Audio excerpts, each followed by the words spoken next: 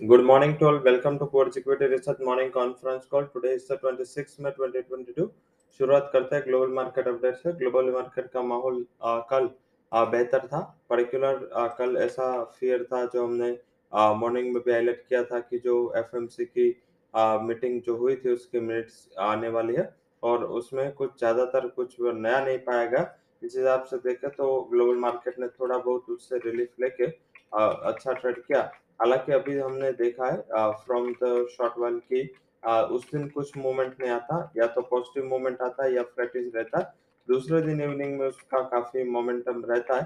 तो वैसे देखें तो कुछ भी ऐसा ये इंडिकेशन वो स्पीच में वो फेडरल रिजर्व के जो भी कल उन्होंने बयान दिए, उसमें कुछ भी ऐसा नहीं लग रहा था कि एक रिलीफ वाली कोई मैटर हो।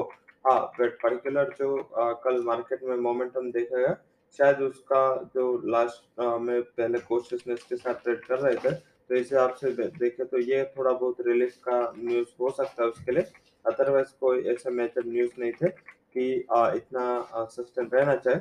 और यस, ये काफ़ी टाइम जो डाव है या एस&पी है या नास्टेक है वो पहले ही रेट कर लेते हैं। इस हिसाब से बाद में जब एक्चुअल न्यूज़ आते हैं तो उसका रिएक्शन थोड़ा रिवर्स होता है, क्योंकि काउंटर पोजीशन लेके लोग शायद चलते हैं।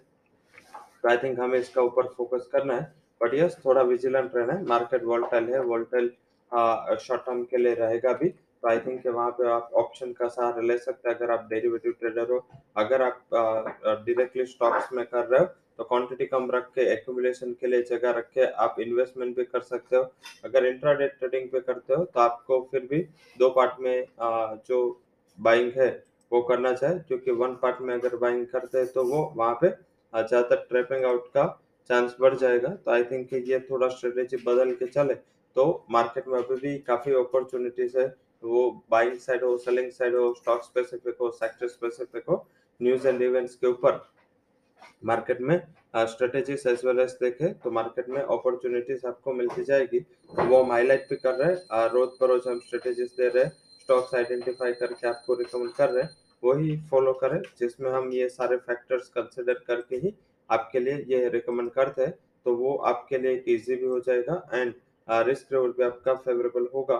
तो शुरुआत करते हैं आज हमारे जो भी स्टॉक्स इन न्यूज़ है।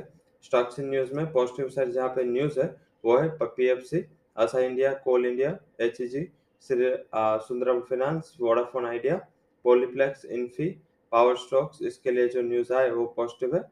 नेगेटिव साइड बात करें तो Suzlon, SpiceJet, Apollo Hospitals, Whirlpool, Sequent Scientific, इसके लिए जो न्यूज़ या नतीजा है वो नेगेटिव टेरिटरी में है।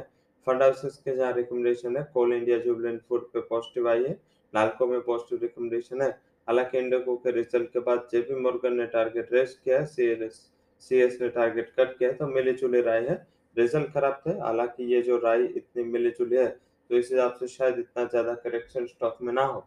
वहीं सीएलएसए ने इक्का पे एंड सीएस ने मेट्रोपोलिस पे अपने टारगेट कट किए। तो वैसे देखें तो हेल्थ केयर सेक्टर के ऊपर लगातार ये टाइप के सिचुएशन इमर्ज हो रहे हैं। कल जैसे हमने आईटी में देखा, उसके पहले भी काफ़ी हेल्थ केयर कंपनी के टारगेट कट हुए, क्योंकि फोर्टिस अपोलो के नतीजे अनुमान से थोड़े बहुत कम रहे। तो इस हिसाब से थोड़ा बहुत ये आप देख सकते हैं। Stocks and F and O ban की कैटेगरी आज एक्सपायर है, नील है।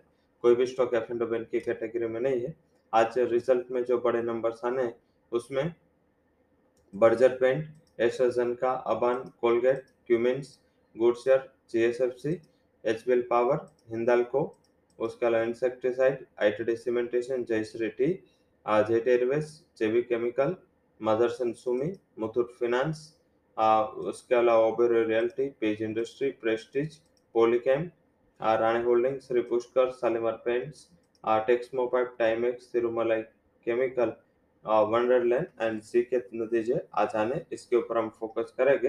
कल का दिन है वो नतीजों के लिहाज से ये अर्निंग सीजन का सबसे बिजी डे होगा। काफी कंपनी अपने तिमाही नतीजे कल अनाउंस करेगी, तो इसमें ध्यान रखना है। इंपॉर्टेंट डेटा में यूएस के जीडीपी के नंबर्स 6 बजे आने, इसके ऊपर फोकस करना है। उसके अलावा देखें तो नेचुरल गैस के स्टोरेज एंड पेंडिंग जो कमोडिटीज के लिहाज से इम्पोर्टेंट है, इक्विटीज के लिहाज से जीडीपी के नंबर्स इम्पोर्टेंट है, जिसके ऊपर कल हम ब्रेक करेंगे। साथ में बात करें तो आज की जो डेरिवेटिव स्ट्रेटेजी है इसमें हम रिकमेंड कर रहे हैं बैंक बैंक निफ्टी का 34,300 का कॉल ऑप्शन आप 308 के स्टॉप लॉस के साथ बाय करें। 780 का टारगेट रिकमेंड कर रहे हैं। जो हम सेकंड जून एक्सपायरी का वीकली ऑप्शंस में ये रिकमेंडेशन है वही बात करें तो एसबीआई लाइफ में हम जून एक्सपायरी का कॉल बाय दे रहे हैं 1080 के स्ट्राइक का in the money call option buy करें with stop loss of 36 and target would be 65। तो ये भी हमारी हाई कन्विक्शन रिकमेंडेशन है। अब हम बात करते हैं इक्विटीज में जहाँ पे हम हाई कन्विक्शन रिकमेंडेशन दे रहे हैं। कल की तेजी के बाद पे लग रहा है कोल इंडिया में एक मोमेंटम बरकरार रहेगी। कल हालांकि लास्ट सेशन में मींस लास्ट आवर में एक बड़ा सेल ऑफ आया था हायर लेवल से बट यस फिर भी लग रहा है कि ये सस्टेनेबल है। 186 के टारगेट के लिए बाय करें। 176.80 would be stop loss. Second जो कन्विक्शन आ रहा है वो HDFC bank it's a buy recommendation 135 would be target 1310 would be stop loss.